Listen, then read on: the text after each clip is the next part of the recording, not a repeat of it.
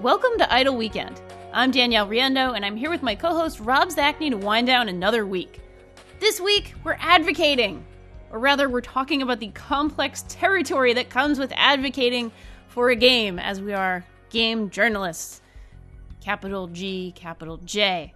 So Rob, I don't know if you had anything specific for this, but I definitely have been feeling this one quite a bit this week because I'm about to be sort of advocating for a game that I really, really think is special. I really, really like it. It's a game called Even the Ocean, which will be out on the 16th, I believe. And it is by the same folks as by Analgesic Studios, which are the same folks who made Anodyne about 3 years ago, which was a game I adored and loved and still don't shut up about, even though it was 3 years ago. I thought it was one of the best games of the year, even though that it had started as a student project, and that's still crazy to me years later. And here we have Even the Ocean, which is a beautiful, beautiful game. It's a platformer with some sort of unique mechanics and beautiful art and a beautiful story and amazing music. And I'm kind of head over heels for it, but I'm also sort of feeling that pull of like, oh God, at what point do I stop being somebody who's just like a fan of a game, who's just sort of like advocating for people to play this? And at what point does it like not smell right if a game journalist is like, sort of like heaping on all this praise to any one game? Yeah, that touches on so many facets of our jobs, but also like the reasons we do them. Yeah, that is challenging territory, and there's a lot to take in there. But let's back the train up a little bit. Yeah. Before we discuss the nature of your advocacy, let's talk about the thing you're advocating a little bit. Tell us a little bit about like why you loved Anodyne, and then what Even the Ocean is doing that really has caught your attention. For sure. So Anodyne, 2013 game, it was basically, in terms of style, it was very much a Zelda Link's Awakening, which was the sort of original Game Boy game. Game Boy Zelda, basically. Sort of before the modern era when there were many more Game Boy Zeldas. It was like the Game Boy Zelda in 1993, which was a sort of lighter, it was a good 2D Zelda game, a great 2D Zelda game from a lot of people's points of view, but with a much lighter tone. It had sort of some funky stuff. There was some kind of jokey and fun stuff in that game. And so it was very much in that style, much more sort of puzzle adventure-y than combat heavy, that sort of thing. And so was Anodyne. But Anodyne took place in this sort of bizarro semi-video game commentary world, and it had all this sort of interesting stuff to kind of munch on. It was very much about, if you're talking about like sort of the bigger picture of what the game was about, it was about not getting too caught up in games as sort of an analgesic.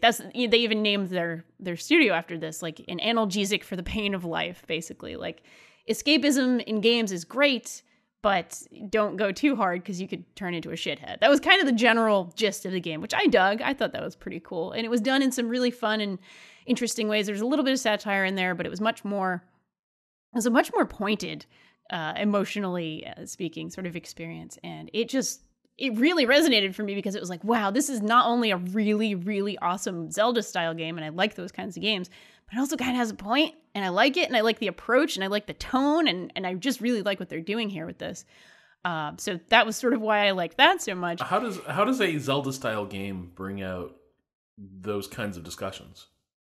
Well, it was very much in, sort of your discussions with the characters, things like that. There's a lot of dialogue. There was an entire section of this game that was based on sort of this black and white, really, really horrifying vision of suburbia. And there was, somebody was on the loose, was a killer, and it was like somebody who took games too seriously or something like that. It was all a little bit in the background, but it was very much sort of what was going on in that zone. And there were other parts.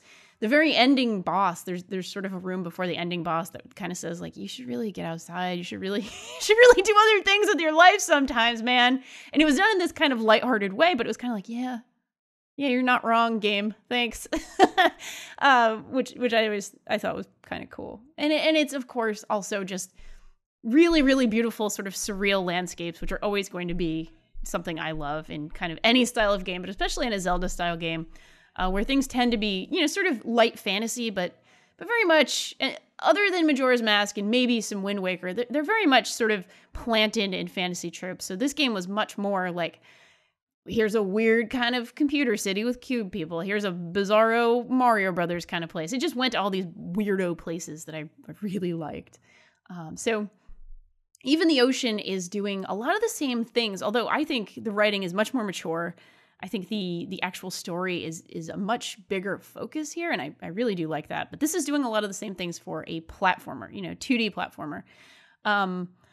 Mechanically speaking, you can even choose not to play the platformer segments, which I don't know why you would do that, but just in case you only want to play the story, you can do that. But you really are sort of this person whose name is Aleph, and they're sort of a non-binary character, and it's her first day on the job as a sort of technician for this energy plant. Of course, things go horribly wrong, and there's two kinds of energy in the world, and that goes into the platforming. So you sort of have to balance the energy in your system.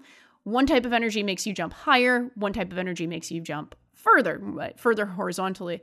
So you need to make sure that if you're kind of tipping the scales one way or the other to get through an obstacle, you can never go all the way to one or the other because you die. It's kind of cool. Thematically, it works really well. Also sounds potentially maddening.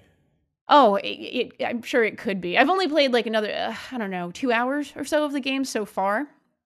And thus far, the challenge level is very, very nice. It's been a nice run up. Basically, it feels right. It feels very good to me, anyway. But one thing, Anodyne. The only real criticism I had of Anodyne was that it got way too hard at the very end with some platforming stuff. That was a little too difficult. So we'll see. We'll see if they took that note and they fixed it this time. But sorry, the point I was trying to make is that they're doing a lot of the things that they did for Anodyne in terms of the sort of 2D Zelda, but they're doing that with a 2D platformer sort of here. But again, with their sort of signature inclusiveness, their sort of signature emphasis on story and trying to say something with their story. And also, God, their art is so goddamn beautiful. They just do really, really awesome pixel art and music as well. So I realize I'm talking about this game and it sounds like Danielle bait, right? It's like inclusive, characters of all races and genders and sexuality. A old style game that's really satisfying mechanically to play. A cool story, weird otherworldly art and music. Like, this is absolutely Danielle bait. And that's, I think, what brought me to wanting to discuss this idea of advocacy when it's like, oh man, this is like on paper, like the only way they could have, if they got the Alien license, maybe this could have even, but otherwise. But basically they put the box on the stick with your name on the side. Pretty much. Yeah, pretty much. So I don't know if you've ever experienced something like that where it's like a game was like it seems like it was just made for you and you're just so excited about it and you're so happy about it, but you want to take that moment and be like, okay, I need to make sure I'm doing my due diligence here too and being professional about it. And hopefully people, don't think I'm being disingenuous when I'm saying this is an awesome game. This is a really cool thing to experience. Yeah, I mean, definitely so to your immediate question, like there's all kinds of games that are totally like Zacny bait. There's a little game like, The Witcher 3, for instance, was that little game, that little gem. Yeah. Little indie game you may have, no. So there's a lot of games that sort of push a lot of those buttons for me. And, it can, but for me, and it sounds like maybe this is part of your anxiety as well, is that like, when something is so like tailor-made for you, even setting aside, your journalistic objectives, there's kind of a part that starts second-guessing yourself, right? Like, is this really that good, or is it just speaking to so many of my interests, so many of my passions, that it's kind of short-circuiting my ability to evaluate this in a detached sense, and that can definitely, like, at least that's sort of what I'm taking away. It's something I sometimes like worry about too. Is like, is this really this good, or is it just like, delicious candy for you? Yeah, exactly. Am I being pandered to, and am I liking it? And that is always something that sort of surfaces in these conversations, for me at least. Yeah, I think I think in terms of this particular game, so far, and again, I'm still pretty early on it, I feel that the design is satisfying and it's mechanically tight and it's kind of doing all those things that I like on the sort of gameplay level. So I'm not too concerned about it being like kind of crappy, but I love it just because it's doing all those other things. But I am definitely concerned if the sort of being pandered to aspect of it, and no presumptions that like analgesic is like, oh, Danielle likes this, we'll make this for her. Not in that way, but like that's a pretty terrible get rich quick scheme. Yeah, not gonna work that's not gonna work too hot for you. But yeah, the whole idea that it's sort of opening up, and it's the same way I feel about a lot of games that are like, finally, I am in. I want to say it this way, but like, for most of my life, I wasn't necessarily being pandered to. Let's put it that way. I was like, like a queer, earnest kind of person.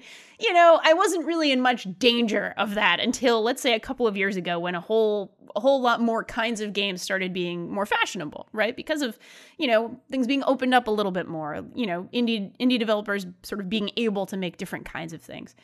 So it's a relatively new thing for me. And I feel the same way about a lot of TV shows too, right? And we're starting to kind of feel this way sometimes about like, well, this sort of queer inclusive sci-fi thing, with women in charge. Wow. It's so amazing. I'm so glad that this exists. And then there are times I'm like, do I like it because it's that, or do I like it because it's great and amazing and awesome? Definitely having a lot of those feelings, and I don't think that's a bad thing. I think it's great because I have more things to choose from, right? I actually have things that kind of speak to me on a certain level. But that does make me want to be more thoughtful about it for sure, and sort of do the gut check thing and say, all right, what am I digging here? What am I getting into here? And what am I feeling on the surface, and what am I feeling a little deeper? Yeah, and that's something I've never really been happy with, like how to really dial that in, because sometimes it feels like the act of trying to reach that level of detachment is itself disingenuous, right? You're trying to like separate yourself from sensations and feelings that you are legitimately experiencing. Yeah. And yes, there's value in sort of analyzing like what is evoking those feelings. But at the same time, like, if you take it far enough, there's a point where you're also almost like trying to deny the reactions. You know what I mean? You're trying to pin it down too much, and that's sort of the mirage of objectivity, right? Like, I want to be some sort of unthinking, evaluative robot that's going to ignore basically every non-mechanical objective this work has, and then derive and then reach some kind of verdict on it. So I mean, I think that's the first part, but I'm interested in this feeling that you feel like there's a line around advocacy, or like that you're concerned about crossing. Because I mean, isn't like part of our job, isn't it to just like find and celebrate good stuff, right? Yes. Like that's definitely what we're here to do, and it's what a lot of people like. Read people like us, the read our opinions to sort of find what else is out there that's striking these kinds of chords. So, absolutely, like we both know that like celebrating good stuff is, part of the job description. It's inherent. It's one of the best parts of the job. Honestly, I get the most joy out of that part of the job. Being like, I found something amazing. I want to share it with the world. Kind of shout it from the rooftops because this thing, whatever we're talking about, is like, it's fucking good. So where are you supposed to draw the line between like celebrating and advocating, I guess? Yeah. I mean, I do think it kind of goes back to something we talked about in a different context, but a fair bit last week, which was sort of the gut check thing. Somebody had asked about, people's reactions to Luke Cage or something, and kind of going around and around with various opinions with it. And, I'm very happy to do a gut check with myself. I'm always kind of doing that kind of on a daily basis, being like, all right, Danielle, I look in the mirror and I say, all right, what's going on with this? And try to have that gut check moment. I don't literally do that. That would be completely bananas, and people in my office would probably be like, oh, okay, cool. So I do think it's a gut check thing, but it's also something that I want to be very thoughtful about, and I want to approach it thoughtfully, and I kind of want to be challenged on it if need be, if that makes sense. Like, I want people that I trust. I'm not talking about random people on the internet, but I'm talking about people that I trust and I trust their opinions, for them to be like, all right, well, tell me a little bit about this. Why are you so excited about this? Because I think that keeps me honest, and I think it keeps things fair, and I think it keeps things on the sort of right side of the line. And I actually don't think advocacy is necessarily a sort of a bad word in this context, because we are quote unquote tastemakers or whatever. We are supposed to kind of find cool things and show them to other people. And I don't think it's a bad thing. I don't think that's like a negative thing. It just needs to be taken carefully. And I am someone who, you'll find this shocking, Rob, but I am someone who gets really enthusiastic when I like something.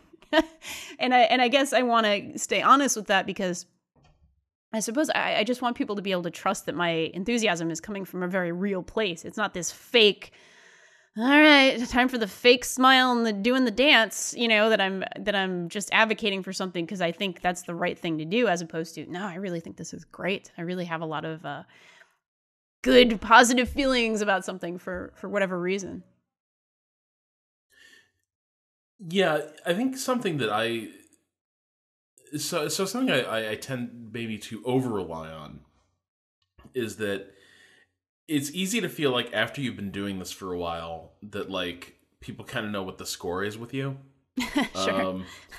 And I would sort of sometimes think to myself, and I'm still not sure this is the wrong approach either. Like,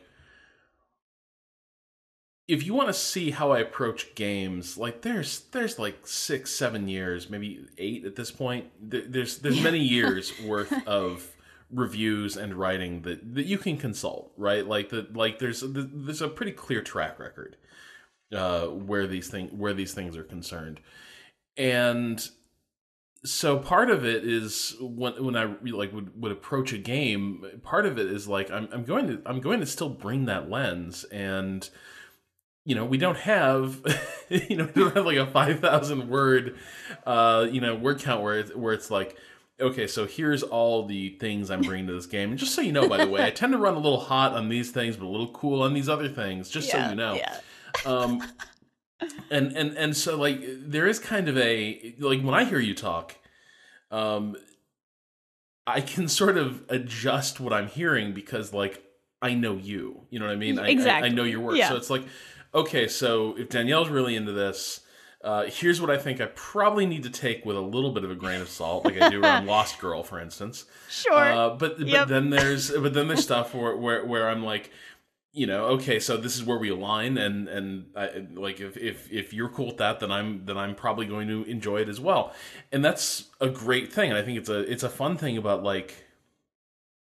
I think people are supposed to have relationships with their critics. In some ways. Yeah. Like, I mean, come on, like, you always had, like, the 2 or 3 movie reviewers you always consulted, right? Because I sure as hell did. Yes, definitely. And one of them usually I disagreed with, but they were a useful sort of compass bearing. And then there were the 2 that I tended to look to more for, like, is this thing worth dragging my ass out of the house to go see? And it's good to have that kind of relationship. I guess, so part of it is, maybe it's just like the climate around games writing these days, is that like to an extent in the last couple of years, like enthusiasm about things that are relevant to your interests or your identity, like became faintly criminalized. Sure. Yeah. And I mean, I have no patience for that. Like, you know what I mean? Like, that's a conversation I'm not really interested in having, because it's like you either like if you're going to take that position, then that that someone is too enthusiastic about something that speaks to them on a personal level, because those feelings shouldn't come into games reviewing. At that point, like, our definition of what this job is, what this relationship is, what my relationship is to like creative works, it's so like we're talking, we're night and day different from each other. Yes. And there's no real conversation to be had there. So, that's something I tend not to worry about. I guess where I've sometimes started to feel a little self-conscious is that sometimes I just really fucking like a game. Goddamn and I right. want people to play it. Like on 3 Moves Ahead, I still sometimes like pause and I'm like, okay, Zachney, let it go. Like, just don't. Like, you don't need to tell people about Grey Goo. Like, it had its time. It had its shot. Like, people didn't enjoy it. You got to stop bringing it up. Today we recorded another episode of 3 Moves Ahead, and an old RTS, Ruse, came up, and I loved Ruse. Ruse was fantastic, and I'm still kind of pissed that more people didn't like Ruse. Like not only did I really like it, but somehow it bothers me that more people didn't. Yes. And on the show, we definitely there are some games that just turn into like the hobby horses, right? These are they are our pet causes, as it were. And I sometimes get a little self-conscious about that. But at the same time, we don't have many of them. You know what I mean? Right. And usually they are, by the way, very much lost causes. Like, what we're trying to do is like get something that didn't get all that much attention to get just a little more attention using whatever megaphone we have. And so at that point, like, are we ramming it down people's throats? I don't think so, because again, like they're our audience. They've kind of volunteered to be there for something like that. We try not to belabor the point, but I guess it might be a little different for you because like this is an upcoming game, and I mean you're an editor now. Like as of a few years ago, we were just like we were foot soldiers. That's right. Basically, yes, it was we like were. Your editor tells you play this thing, write this about it. Yep. By this date, and that was the job. That was it. And so your room to advocate was really, really limited. I suppose that might change a little bit if suddenly you've got like a section that you can manage and curate and set a coverage agenda. But even there, I don't know. Like if you're a good editor, you're not going to be like, what Waypoint really needs? A 5-part retrospective on Anodyne. Yeah, I know. So I don't know. Like I guess like for me, this is one of those things where I'm just like I worry about it more in terms of like critical clarity, right? Yeah. Like, am I just no longer being sufficiently critical? Am I no longer paying enough attention to like why I'm having these feelings? That's the sort of thing that bothers me a little bit in situations like this. But as for like celebrating cool creative works or studios that like have consistently like hit home runs for me, I don't know. I tend to think that like I guess I fundamentally think that's part of the job to an extent. Yeah. I definitely. After Gamergate, I started getting really scared as well of a sort of an associated phenomena, which is, of course, if you have a friend who works at a developer that you like. I remember doing some coverage on, this is not related to Gamergate, this is way post, but I remember, writing some coverage on some Double Fine games sort of later on and always being like, oh, Spaff works there. I need to make sure it's in, 10 places. I got to cover my ass that like I have a friend who works there and blah, blah, blah. And this is not, this has nothing to do with actually sort of writing those disclaimers. I'm always happy to write those disclaimers. I believe in covering your ass and being diligent and being careful about this stuff. But I do also fear it sort of not looking right sometimes. If I like really like, I tend to love Double Fine games. That's not a secret. I like a lot of the stuff they make. I think Costume Quest and Brutal Legend are two of the best Halloween games ever made, ever. And I enjoy playing them every October if I can. And, I really liked Headlander quite a bit. That was sort of the last one that they made that I was like, hell yeah, this is great. And I always kind of want to be like, look, here's the thing that happens in this industry sometimes. Sometimes you will make friends sort of across the industry in all sorts of positions in all sorts of places, and that's a normal and okay thing. It doesn't mean that I liked a game because my friend made it. And that's always going to be something I'm terrified that people think, even if I'm very, very careful about disclaiming and X, Y, and Z. One of the voices that's always never far from my head, it's a voice that frequently pops up in my head. Have you ever seen Presumed Innocent with Harrison Ford? No, I haven't, actually. One of the few Harrison Ford joints I haven't, because I thought I covered most of my... It's a good Harrison Ford joint. All right, This is like vintage, like young mid-30s Harrison Ford, where, like he's like your dream dad. Oh, I love it. Yeah. It's a really good like courtroom drama. Good. But there's this point where this really slimy, like self-promoting ADA thinks he's really got Harrison Ford's character on like an ethics charge or something, and presents this entire like litany of like evidence to this judge in this evidentiary hearing, proving that like this is germane to the case, and that it reveals all sorts of malfeasance and conflict of interest, and the guy goes on for ages, and then the judge just looks at him and asks, "Who cares?" It is such a good moment. It's just like it sucks all the air out of the room. I just like looks at the judge staring, and the judge is like, "No, but really, who cares? Who do you think gives a damn?" Oh, it's so good. And the judge's point obviously is that like really like this is not a smoking gun. It's a really minor issue, and it absolutely doesn't deserve hearing in a court. And I kind of like think about that sometimes when we start discussing like journalistic ethics around games, in part because the stakes matter. They really do. Like national security reporters who are friends with their sources, like in the Justice Department, in the Department of Defense. Yep. And then sort of parrot what they say uncritically in like news coverage. Yeah, that's important. That's a problem, something you should man. be concerned about. Yeah.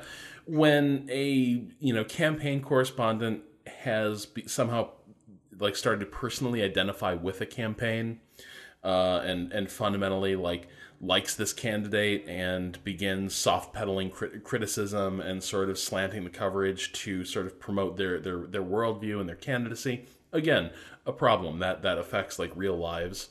There's real consequences to that. And so like those are areas where like those social connections are a little harder to navigate, and they should be handled a little more thoughtfully. We tend to be talking about video games, though. And like more pretty importantly, exclusively, and more importantly, like it's not like in many cases, it's not like our friend's game. Like we've both got a friend who worked on Mafia 3. Yes, one of hundreds of people to do so. Correct. Like it's not like I fire up Mafia 3 and I'm like, oh man, like it's Seth's game. Here's Seth's game. I know it's going to be real good now because Seth worked on it. No, totally.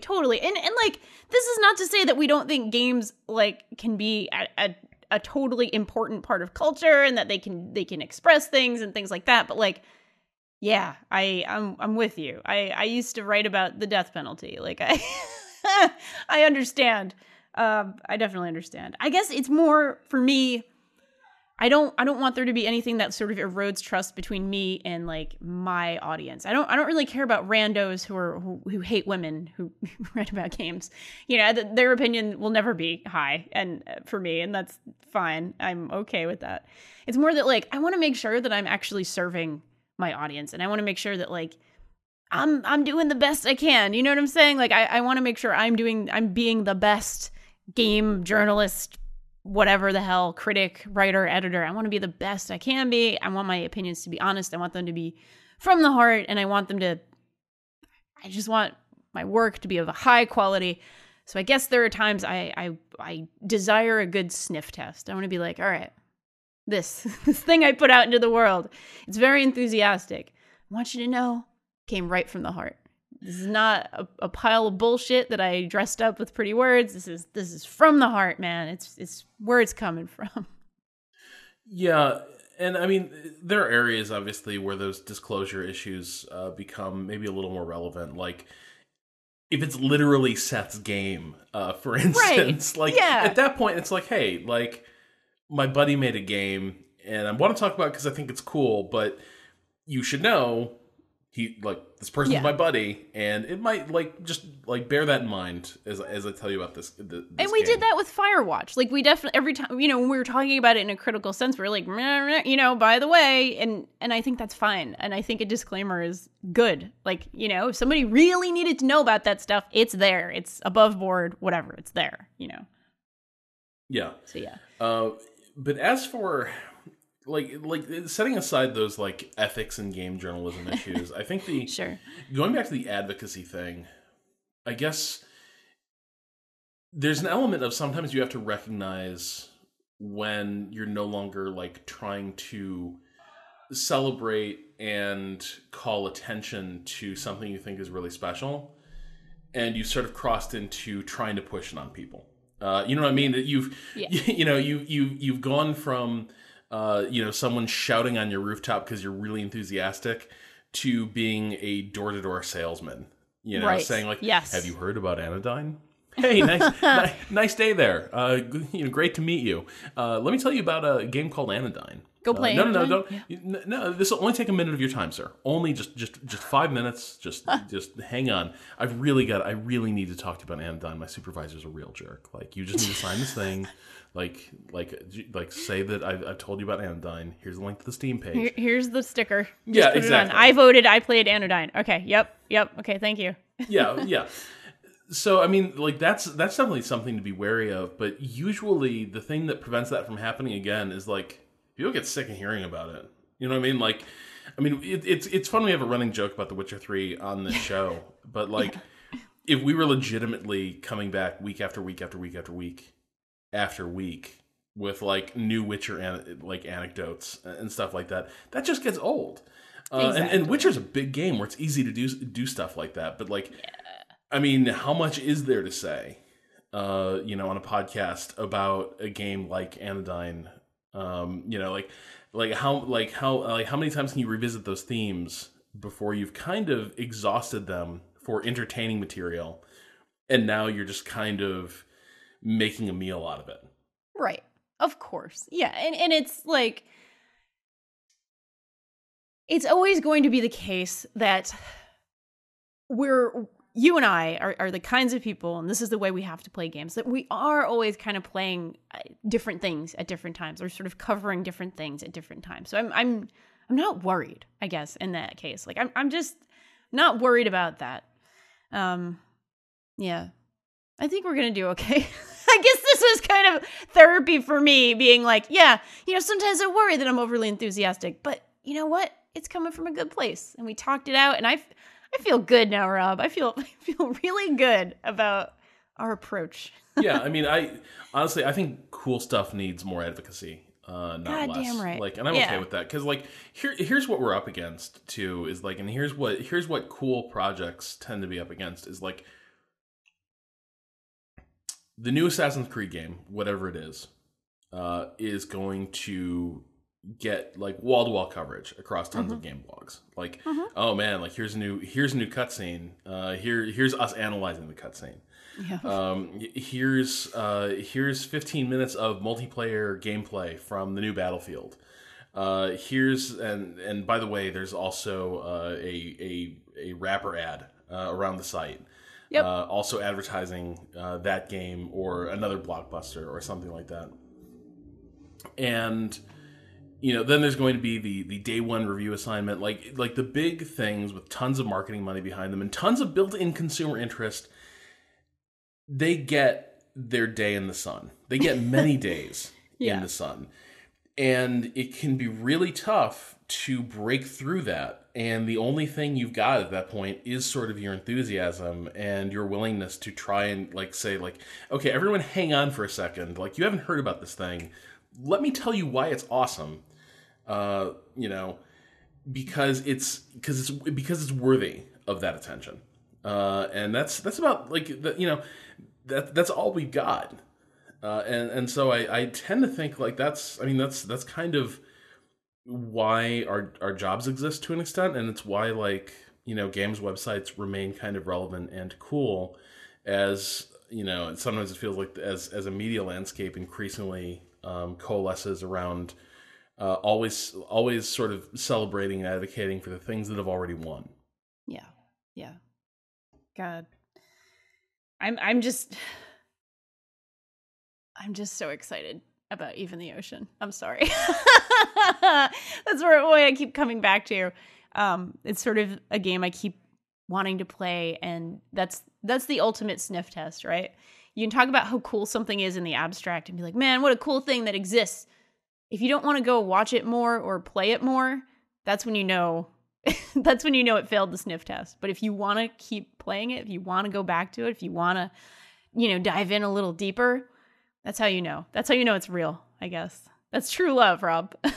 Oh man, there is nothing lamer than like really being over the moon about something in public and like doing all that celebrating and stuff. Yeah. And then like a week or so later you're like, man, I don't give a shit about that at all. And then you sort of slink away. You're like, no, I totally I still love that thing. It's great. I haven't played it in 18 months and didn't really. I stopped thinking about it 19 months ago, so that happened. But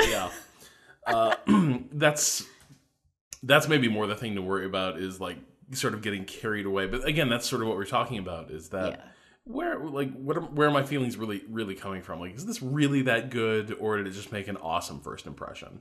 Yeah. In other news, play Even the Ocean. I think that's probably a good place for us to go into our weekend correspondence. Our first letter comes in from Will from Chicago. Also, hey, Chicago friend, go Cubs. Nice, good work there. Will says, hi, DNR. First time, long time. I recently finished Quantum Break on PC and liked it more than I thought I would, much like Remedy's last title, Alan Wake. Aside from the frenetic combat, what really sucked me in was its host of $3 sci-fi side characters. A question for another time might be, were these side characters only rich because they were told through FMV? But for now, I wanted to hear your thoughts on the nature of the contemporary NPC. We talk a lot about the distinction between games that follow whatever titular hero leads them, and games that function as a mirror for the self, a la Skyrim. In the latter, the self you project onto the character only has meaning because of the NPCs with which your character interacts. After all, what is Castaway without Wilson? Even purposefully lonesome titles like the Souls series really sing when you have a glimpse of interaction with others. My partner grew up in a large family and as a result hates being alone. She says, when I'm alone, I feel like I don't exist. So, how do we start exalting the NPC? When do NPCs stop being referred to as a character that is not the player, which, as I write this, makes the term NPC sound strangely derogatory? How do we build NPCs that hold an equitable space as the player character and aren't paper cutouts? And finally, what are some games that, in your mind, hold up in that regard? Love the show. Will from Chicago. Will, have you heard about The Witcher and the Bloody Baron? I'm sorry, I had to race to get that out ahead of you, Danielle. It was really good. It was good. God damn it. I was going to say Witcher, but I can't do it now. All right, you know what? Mass Effect 2, my friend. That was a game with some cool NPCs. Well, I suppose you somewhat play as them. I mean, that's a little weird. You're the protagonist, right? But you're also sort of managing your party members. So I guess they're semi-party members, semi-NPCs. But there's, amazing, rich interaction with them. They have backstories that you kind of dive into in missions, which is, it's always nice when you get to do something mechanically, actually go on a mission, actually do something that has to do with a backstory instead of just having, a lore dump at some point. So yeah, that would probably be my go-to for obviously, other than your favorite game and mine, The Witcher. Well, hang on, I kind of feel like the meaning of NPC has shifted a little bit though too. It has, yeah.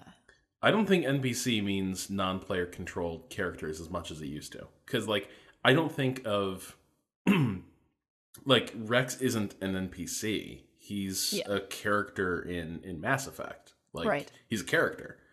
And yeah, you don't control him, but he's, you know, if it was a movie, it's one of the supporting actors, Yes. pretty much. NPCs, when I hear that term thrown around now, increasingly I think it means like, you know, bit players and you know, kind of the extras that populate you know, an open world game, right? Those are lousy with NPCs that have no meaning whatsoever. They just exist to sort of give the illusion of life. But I feel like the non-player characters, the characters who sort of surround the protagonist in a lot of games, I feel like they've already become pretty damn exalted. Yeah. Yeah. They are, at least in these sort of very character-based games. I mean, there's still certainly types of games where, you know, they're just quest givers or just, you know, sort of basically there for flavor text. But yeah, I think in games that take an approach to character, most characters are fairly important, including the sort of NPCs. I keep thinking about Westworld in terms of this question about NPCs and sort of what you do to NPCs and what they mean and how they are. But have you watched any of it yet, Rob? No, the HBO subscription is back in Boston, and awesomely, Comcast doesn't let you use HBO Go on PS4. No, yeah, that's not real. fair. No, that's not it's fair. really not. It's complete that's some bullshit. God. So I feel like, well, I won't go into it because I do actually think we could have an awesome discussion about that at some point. Go into it because like Twitter and Vox have already done their job. You're telling already me done. literally every story. Good. Well, I don't want to go on and on about it, but that entire show is sort of about the place of NPCs and sort of what their rights might be and what their place in the world might be if they were sort of sufficiently sophisticated. Basically, you know, if you make an NPC in a game, in a world, in a game, advanced enough, it'll actually start being smart. And at one point, does something that's smart actually have feelings and rights and personhood? And, you know, that's kind of the whole crux of the show. That's the whole damn point of the show. So I feel like they're going to some interesting places with that. I don't know yet. I'm still, God, I'm on. Actually, I did just catch up. Yeah, I've been able to sleep a little this weekend and actually catch up with some things. I like some of the places they're going with it. It's very, very dark, but necessary, I think. And yeah, I would point Will in that direction as well to see a little bit of commentary about that specific subject. I do think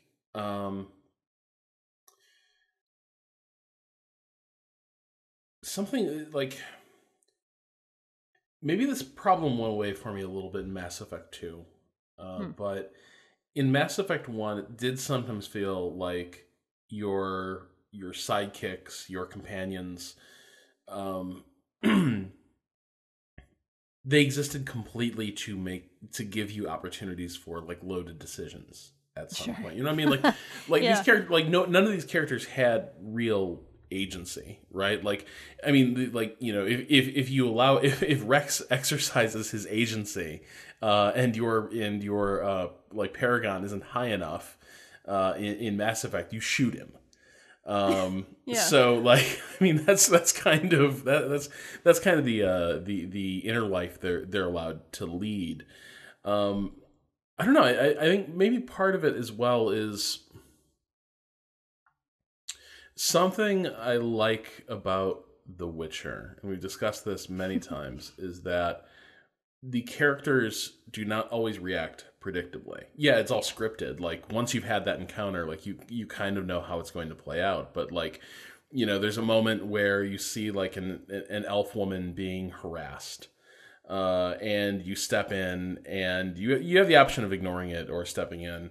And that night I was feeling sort of aggro, so I stepped in and went the full, like, you know, piss off before I kill you all, that kind of thing. And she's like, "You think you just made anything better? Like, Yeah. well, don't kid yourself. Like, you did that to make you feel better. Yeah. It doesn't change shit for me." And that was kind of cool because, like, those are like characters that give you this feeling that these people who otherwise exist as narrative devices inhabit a space that's larger than your story. and a context that's larger than yours. And I think that can also be a crucial distinction because, like, again, a lot of times the the Skyrim model, those characters sort of exist solely to react to you. You know what I mean? Like, if you leave them alone, they sort of go into almost like it seems like they go into a rest state and they just wait for you to come back so that like stuff can happen again. And obviously, I'm conflating two completely different like mechanical interactions, but I do kind of feel like well, it's really framed a particular way. You know, it's framed in a certain way. It's smart writing and smart sort of framing devices in The Witcher that imply an inner life where they don't even kind of bother with that in Skyrim, in that model. Yeah, exactly. And I think that's where it can get a little bit, not necessarily creepy, but I think there was a reason I like, you know, I'm assuming that like will means that Skyrim can be kind of a lonely game in some ways, because certainly that's how I found it, and part of it is the setting, like it's very Spartan and empty, but part of it was also it seemed like a world where nobody has any relationships. Everyone is completely atomized. Like the king has his son running around in the hall, and the son's a complete little douchebag, but you don't see them interact. You know what I mean? You don't really get the sense that like there's a father-son relationship there, or that the king has views on the sort of person his son is becoming. It was a world that just sort of like started to get me down a little bit, because it felt like I was just sort of wandering from place to place, and these robots would sort of, you know, kick on. These animatronics would sort of kick on when I was nearby, and if something had to happen there, they would do something different, and then they would go back to sort of shuffling around between their behavior nodes, right? Like, well, time to go pretend to shop, time to go pretend to sleep, and that kind of thing. And I do think that the direction for a lot of RPGs is increasingly replacing those types of characters with people who feel, again, like that sort of fake that sense of there being an inner life, because that is so much more effective narratively. It's more it makes for more compelling characters, but also it can just make the game feel less creepy. Yeah, totally. Less uncanny valley. All right, our next letter comes from Julia in Boston. Julia writes, "Hi, Rob and Danielle. Since I'm trying to catch up on the most recent episode of Idle Weekend, I just listened to the Roughing It episode from July. This episode really struck a chord with me, particularly Danielle's experience with Animal Crossing New Leaf. She described it as a very comforting experience during a difficult time in her life, and this reminded me very strongly of my own experience with Stardew Valley. I started playing Stardew Valley this past summer when I had just switched majors in college, and I was struggling with extreme depression and anxiety, both of which were going untreated. Don't worry, I'm being treated now. I felt disconnected from friends since I was since I was at home away from college, and from family since I felt like I couldn't talk to them about the fact I was so inexplicably and sad all the time. I honestly think Stardew Valley single-handedly got me through that lonely, miserable summer. There was something really refreshing in the message of simplicity in the game. You play as a former office worker who has become burdened by the weight of modern life and decides to move to the valley to start a new career as a farmer.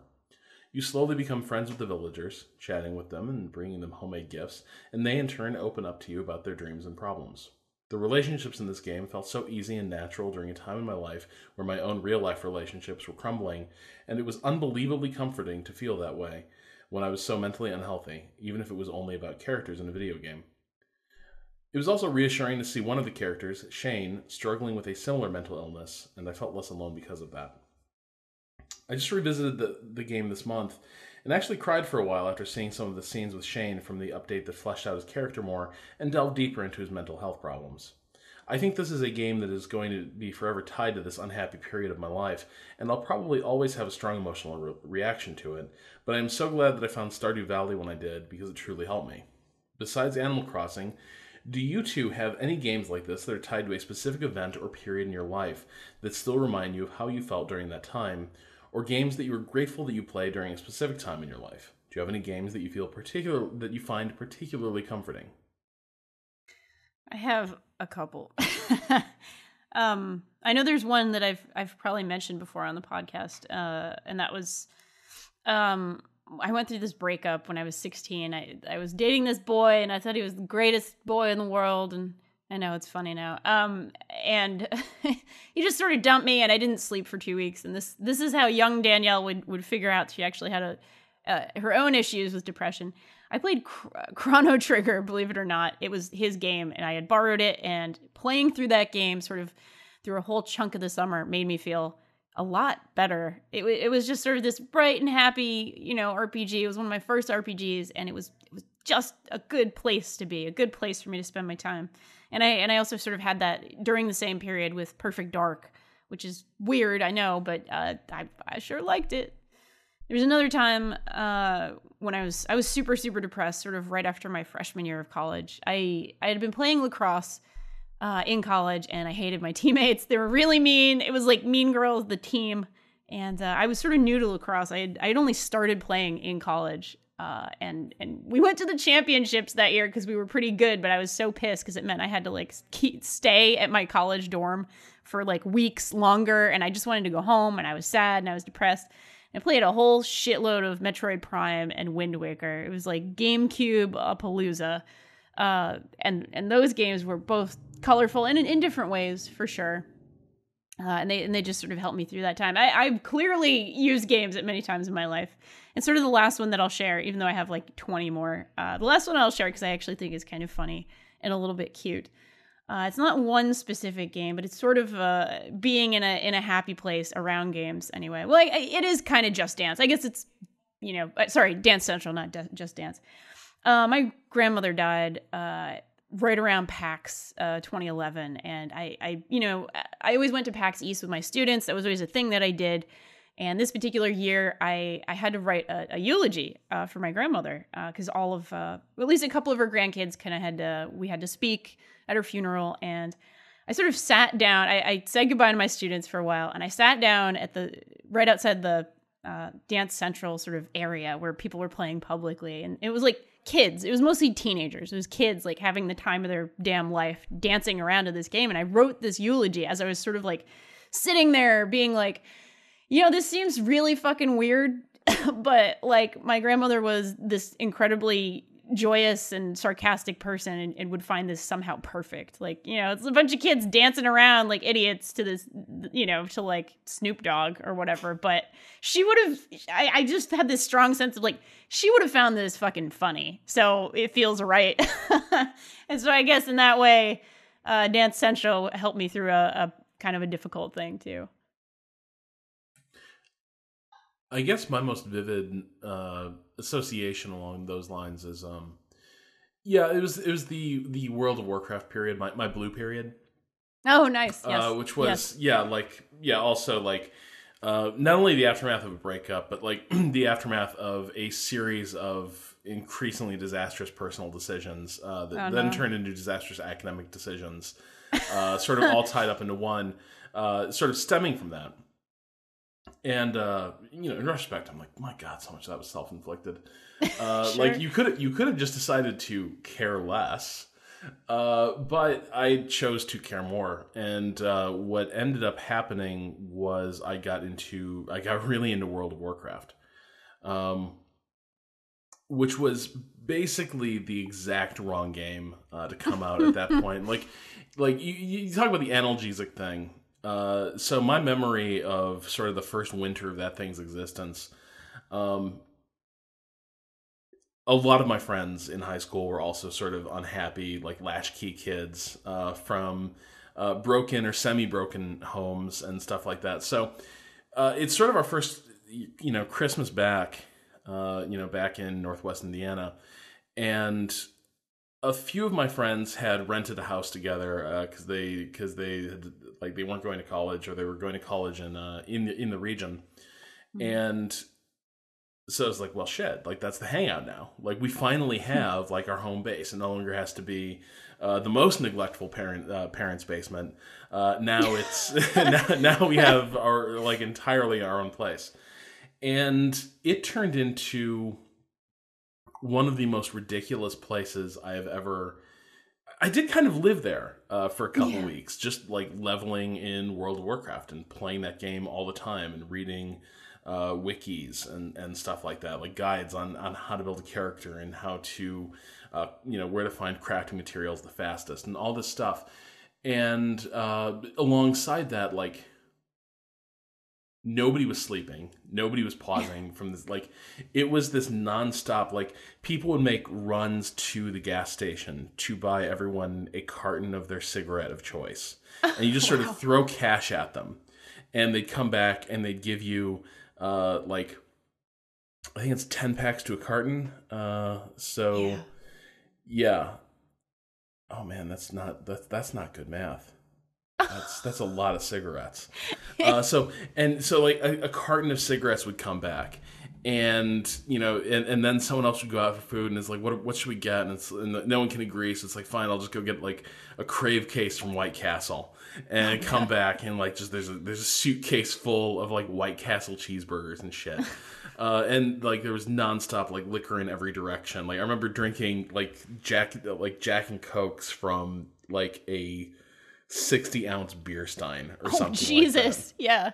So it was this, and so in my head, like World of Warcraft, there's the game that World of Warcraft was, but then there was this like desperate, like almost siege mentality that was associated with it, as like a half dozen of us sort of rotated in and out of this house, just playing this game and avoiding thinking about anything else in our lives.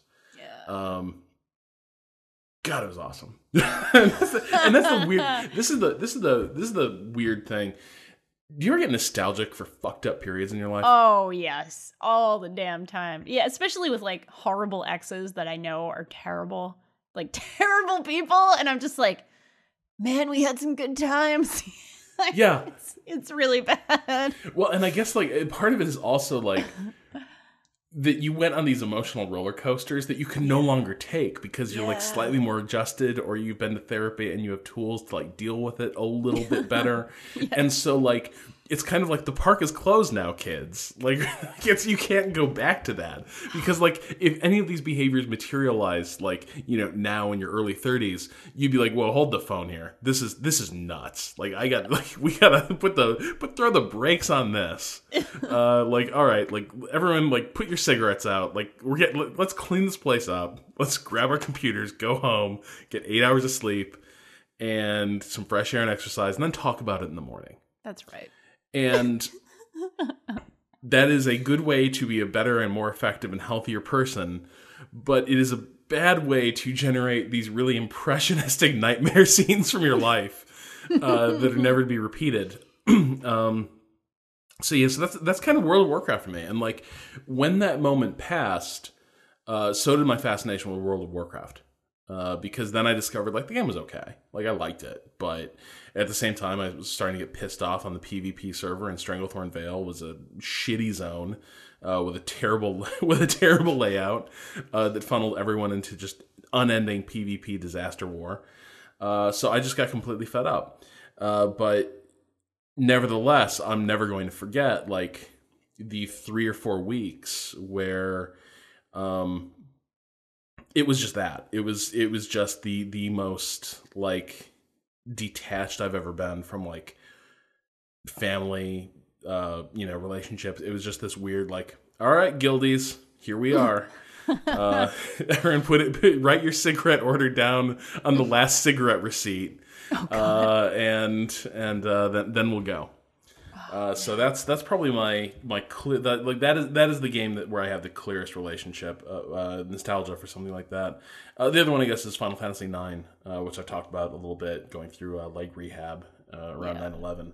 So yeah, those are things where there's some powerful associations. Yeah.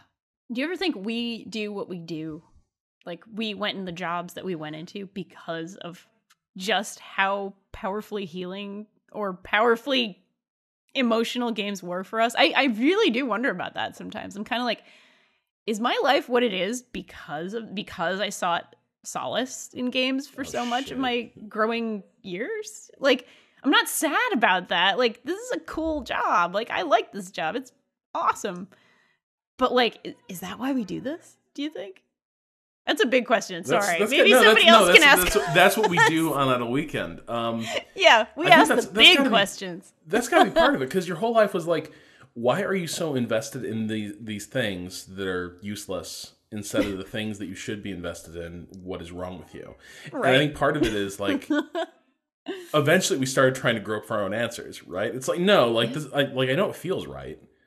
So now I need to like hear, like, why is this compelling? Why am I so fascinated with this stuff? That was part of it. I definitely think, it's not a game, but like not Gamers with Jobs. GFW Radio was like the sound of the last job I worked before going into freelance. Like, I was miserable at a shitty like content mill / data entry type job. Where it was just like, low responsibility and then maximum bullshit. And the thing, like, my therapy was listening to tons of game podcasts, and I wanted to go to there. I wanted to go to where, the panels of these podcasts were having these conversations and allowed to sort of think and debate and discuss these things that I loved at length, were paid to do so, but also seemed to work in places where people genuinely liked and loved and respected each other. And that felt like it was a million miles away from any of my day-to-day experience. And, couple that with the fact that, video games have played this powerful role in my life. And when I was between jobs, it was real easy when like the realization dawned that like freelance could be viable. It was real easy to sort of walk off that ledge. You know what I mean? To sort of like break from the path and just keep running. Yeah. My mom always kind of jokes about it, because she always, I'm very happy and lucky to have had parents who were very supportive, who were always kind of like, make a living. If you make a living, you're fine. Kind of like, do whatever you got to. I mean, I don't think they would have been super happy with some choices I could have made. But like, as long as it was whatever, and it was, I'm making a living, I'm doing my part, I'm paying off my loans, I'm paying my rent. Okay. It was one of those. And like, I started in the nonprofit world, and loved it quite a bit, but, maybe had some times where management wasn't always the best in places I worked, and had this opportunity to do this. And it was easy to jump off that ledge too. I was like, hell yeah, man. This sounds like a cool job, that it's fun, I'm going to get to do something that I enjoy. That sounds great to me. And, kind of always, I've been teaching throughout the whole time. I've been, volunteering throughout the whole time. So I always have my hands in other things, for sure. Like I worry, of course. I think everybody in media worries, of course, about their job stability. But, games were always in my life, even when they kind of dropped out of everybody else's life around me. I was definitely like the only gamer in my sort of group, player, however you want to put it, in sort of my social group for so long in my life, that I just kind of got used to playing alone, and kind of was just like, yeah, I love games. They're just part of my life. I love them. They make me feel better. They make me happy. They give me an outlet in a lot of ways. So yeah, I guess this is how we jumped into this stuff. It's kind of amazing in a way. And again, I feel so lucky. I feel so lucky to be able to say, like, I write for a living. Like, that's, to me, still, and I know I've said it before, but it's still like, it's awesome. Like, I feel very lucky that I'm able to say that. Like, that's how I make my living. I write about stuff. That's cool. It's a cool thing to do. Whew. Anyway, on that note, we got serious there. Thank you. Also, thank you, Julia from Boston. Thank you for sharing, and thank you for giving us such good questions. And congrats on being from Boston. Yes, congrats. Congrats on being from the town we both lived in very recently, in fact. Well, somewhat recently. I wasn't there God, I don't even remember. You've been gone for a little while. 2012, I think, is when I left Boston. Yeah, so almost 5 years, actually. But, go back there time to time, every now and then. But anyway, I think it's time for us to move right into our weekend projects. Rob, is there anything just setting your world on fire right now? Well, I mean, the Cubs won, so that was incredible. That's pretty awesome. That is pretty damn cool. That was probably like maybe one of the best nights of my life. Oh, and yes. I'm not saying I'm this long suffering Cubs fan, because that's just not true. But one of my best friends here that I went to high school with lives here in LA now, and he absolutely is like a long suffering Cubs fan. So like sort of like living his nightmare vicariously. Oh man! Because that last game was this pitched battle where the Cubs seemed bound and determined to lose the World Series, and seeing him suffer and sort of going through that with him was and then sort of being delivered from that hell was absolutely fantastic. So that was fantastic. That was wonderful. In terms of like real weekend projects, why don't you go with something a little more substantial? Okay. Yeah, totally. So it was something that I just brought up really in passing last time because I was too tired to really talk about it much. But I wanted to give my endorsement, my full-hearted, full-throated endorsement to Sherlock Holmes Consulting Detective, board game that I got. If you watched our 72-hour stream, I got to play that sitting next to Sam Barlow, who was doing the voices. Like, it was, God, that was such a perfect way to play that game, like, with somebody who got so into it and is like this awesome mystery writer as well. So Sherlock Holmes Consulting Detective, in case you didn't know, is a board game. It's a really in-depth board game where you play as one of I don't remember the proper name. There's like a cool little nickname, but you're sort of one of Sherlock Holmes's little helpers. One of these little people who's kind of hanging out in his office and trying to help solve crimes. So, Wiggin, you're Wiggin. Wiggin? No, yeah. I think Wiggin is like Wiggin is a helper, but you're part of a like little gang of misfits and moppets who the irregulars are around. Yes, the irregulars. That's who you are. That's who you're framed as. And there's a case, and you learn about the case.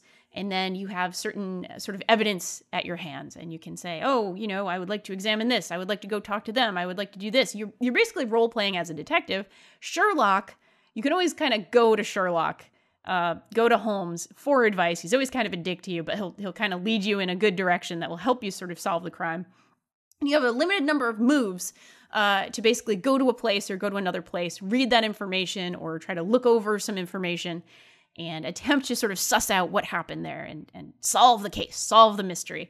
And it is so goddamn wonderful. It's so well written. You're basically going around interviewing people sort of about this murder, about the person that was murdered, about the evidence, about all these sort of other things. And you're trying to pick up on those little details that Sherlock Holmes always is able to kind of suss out. And that's how he can figure out, these crimes in such quick fashion. Because he's always able to sort of process massive amounts of information and then kind of make sense out of it. You're given things like newspapers from, up to 2 years before the crime, and you can kind of look for clues about what might be going on in the world that might have to do with this crime. You can find, little bits of flavor text here and there, and of course, just like a real crime or even a real Sherlock Holmes story, sometimes the people that you talk to are useless. You'll be like, oh, I'm gonna go to this. This druggist and see if they were there that day. And you only get like a sentence that's like, oh, the druggist says they weren't there. And, and that's it. And that's great because it's actually, you didn't have the right hunch there. You didn't kind of go the right path. So it's a really, really in-depth game that is the kind of in-depth that I enjoy because it has more to do with sort of role-playing and sussing out details than it has to do with sort of memorizing a lot of different mechanics or a lot of different rules or anything like that. You can just jump right in, and as long as you have the right kind of mindset, you can do all right. You might not beat Sherlock, but you can at least kind of have a good time with it. And again, I was playing it with very little sleep. We all were, but I think we all had a really good time. And Sam Barlow, again, writer of Her Story and Silent Hill: Shattered Memories, was there with us, and he's a British dude, and he was doing all the voices. Like if there was a a grieving widow, he would affect his sort of grieving widow voice, or if it was the haughty guy at the club, he would affect the haughty guy at the club voice, and it was really kind of special to play it like that. But the game itself, I can imagine having a wonderful time with that game with any group of people who was, sufficiently into it. Another thing that's great about that game is that any number of players can play it. You could play it solo if you wanted to, but no. Any number of players, and you can all discuss things. You can kind of be like, okay, all right, gang, where do we go next? And kind of really get into it and really kind of get into the spirit of it. And I think that's wonderful. It's like a very truly collaborative game. And I love that. I really, really like a good collaborative game. Solo consulting detective sounds like the saddest. Yeah. Thing, man, that's like setting yourself at a dinner party, like for just you. Oh god. And then play acting, like greeting your guests and stuff like that. Like, oh, it's so good to see you again. Like in Rear Window, the Miss Lonely Heart who has like the fake date with nobody. And then they're laughing across the way, and then she breaks down in tears. Yeah. Lonely Hearts Consulting Detective Club. That's it's really fun with a group that gets into it. Really fun. So I guess so I played a little Overwatch this weekend, but oh, good. Danielle, I'm finally moved to ask something, and I hope this doesn't offend you, because I'm totally doing the hello, queer friend. Explain to me the culture of your people. Sure, it's okay. You can ask me. We're good enough friends. Don't do that with somebody who's like just somebody on the street. But we're friends. You can ask me questions. I need help understanding something. Yes. About Overwatch. Sure. Like if our anime life coach were here, I'd She's ask in the her. Next room, actually. Oh my god! Actually, we should maybe get her on the. Okay. So here's the thing. Mm-hmm. There seems to be a lot of enthusiasm around the new character Sombra, but there also seems to be a lot more enthusiasm around her romantic possibilities. And possible subtext that existed between her and other characters in the animated short introducing her character. And it was like, I always knew this was part of like Overwatch fandom and all that. Like, fine, cool. Yeah. But it seems really persistent and heated and like intense and enthusiastic. And I guess like, what's going on in Overwatch that I am missing? Like, is Overwatch just like a masterpiece of like subtle coding that like there's tons of places for people just like to take their preferences for ships, as it were, and just run with them in whatever kinds of pairings or more than pairings, really. But in whatever sort of polyamorous combinations they want. I am just increasingly bemused by the fact that, like, oh, sweet, Sombra's here, new character. Yeah. I wonder who she wants to get down with. Yep. So here's my theory.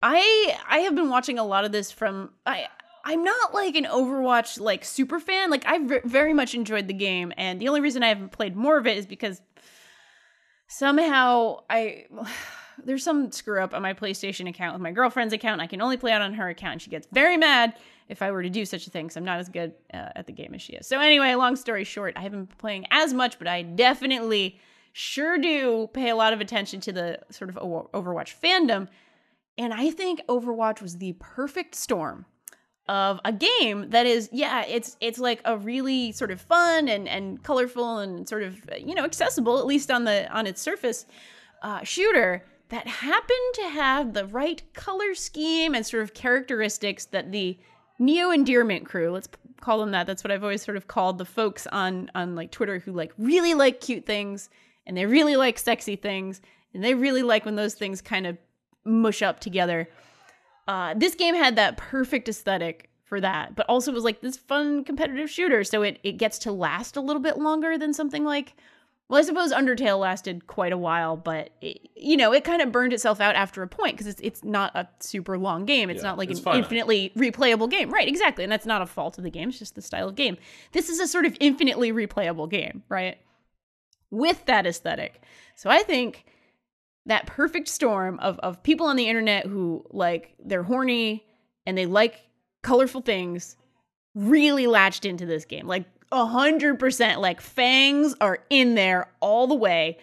And, we kind of live in this era now, at least in sort of a lot of the circles that I run in, where it's like totes cool to wear your, like, fan fiction-y, fan art, colorful, horny, like, feelings on your sleeve, right? Like, it is, like, in right now to be like, and here's my, boys love beautiful painting of these men getting down with one another, and one is Genji and one is McCree and one is whomever else. And I know I just pissed everybody off who doesn't ship that way. I mean, even I know Genji and McCree. Like, no.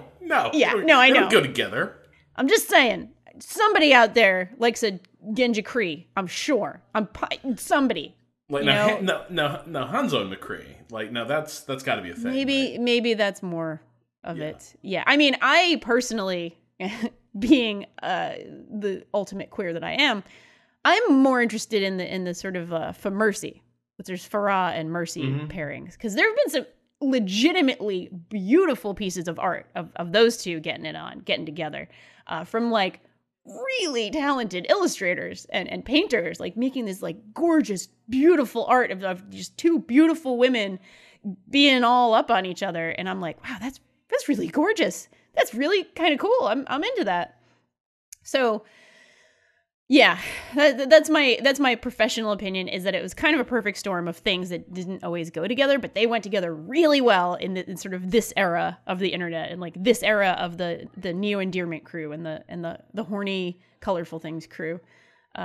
So yeah, it's amazing. I'm actually sort of more interested in Overwatch as a fan experience than I am in it as like a game at this point. No, like, that's kind of what I was asking about. Like, yeah, I found it really riveting to see the conversation around Sombra and her like kit and abilities and all that. Like, and her that's haircut. That's a lot about the haircut. Yeah. Well, yeah, but there's the mechanical stuff, and people are like, okay, well, this character does this, and that could be interesting. Maybe we'll see how it unfolds. But then, like, yeah, holy shit! Like, almost instantly, people are like, I'm getting that fucking haircut. Yep. I'm doing it. Yep. I'm absolutely doing it.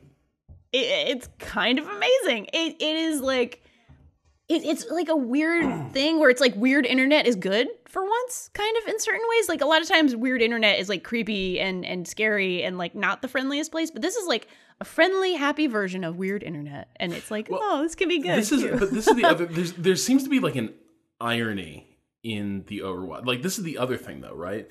Yeah. Is like, you talk about like, the people are horny for these characters and all that, and it's like, but we don't meet, like, I don't think you use that word in the same sense that like someone is actually like, right. Yeah, I think for the weird, most part, detached, ironic aspect to Overwatch, like fandom and shipping, that I also find like really like performative can be an overused word, but there is something like, it's almost like people are in love with the idea of shipping Overwatch characters than like the activities. Sure. There's a weird aspect to it that I find really compelling. Yeah, it's really, really fascinating. Yeah, I think for the most part, these I'm positive somebody out there actually wants to have sex with Mei. But more often, it's probably more like, wouldn't it be cool? More of a wouldn't it be cool? Oh, this is fun, because it's like the Overwatch fandom that I know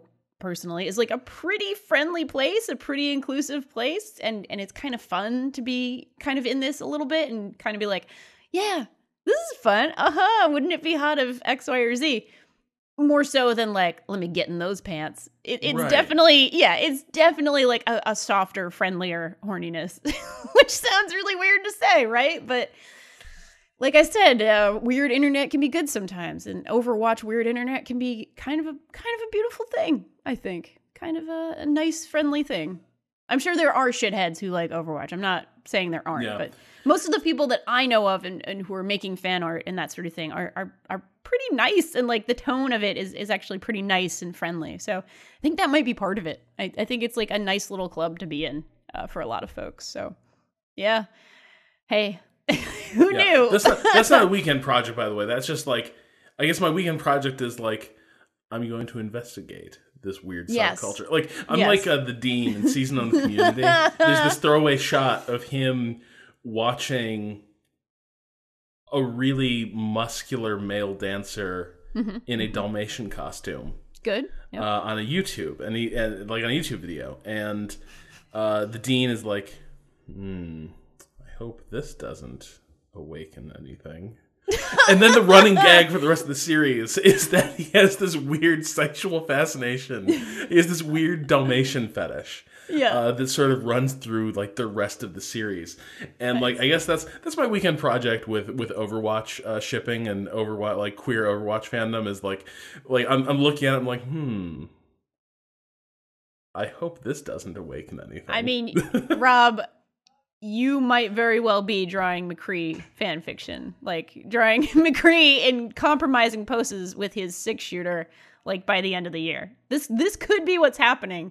And you know what? If you go that direction, I'm going to support you all the way, my friend. I'm going to be there. I'm going to be right there for you. All right. Well, if you're a true friend, I would actually hope you don't support that and might rein it in just a little bit and make sure the meaning of high noon stays pure. But I appreciate the support no matter what. Oh, so good. Well, no matter where we go, it's the friends we made along the way, right? All right. So I think with that, on that beautiful note, it's time for us to head out and enjoy our weekends. This episode of Idle Weekend was produced by yours truly and hosted on the Idle Thumbs Network. You can learn more about Idle Weekend at idleweekend.net and send us questions for our weekend correspondence at questions@idleweekend.net. To keep up with the latest from us, follow us on Twitter at Idle Weekend. And always, folks, thank you so much for your wonderful letters and for your support. If you are enjoying the show and you like having us in your earbuds every now and then, please do take a moment, go and rate us on iTunes, or tell a friend, tell a pet, tell a bunny, tell your Overwatch fanfiction writer friends, tell whoever you think might enjoy the show, because word of mouth and iTunes reviews are just the best way to support us. And we thank you so much for your readership. Just thank you for being a friend. For Rob Zacny, this is Danielle Riendeau, wishing you the finest of Idle Weekends.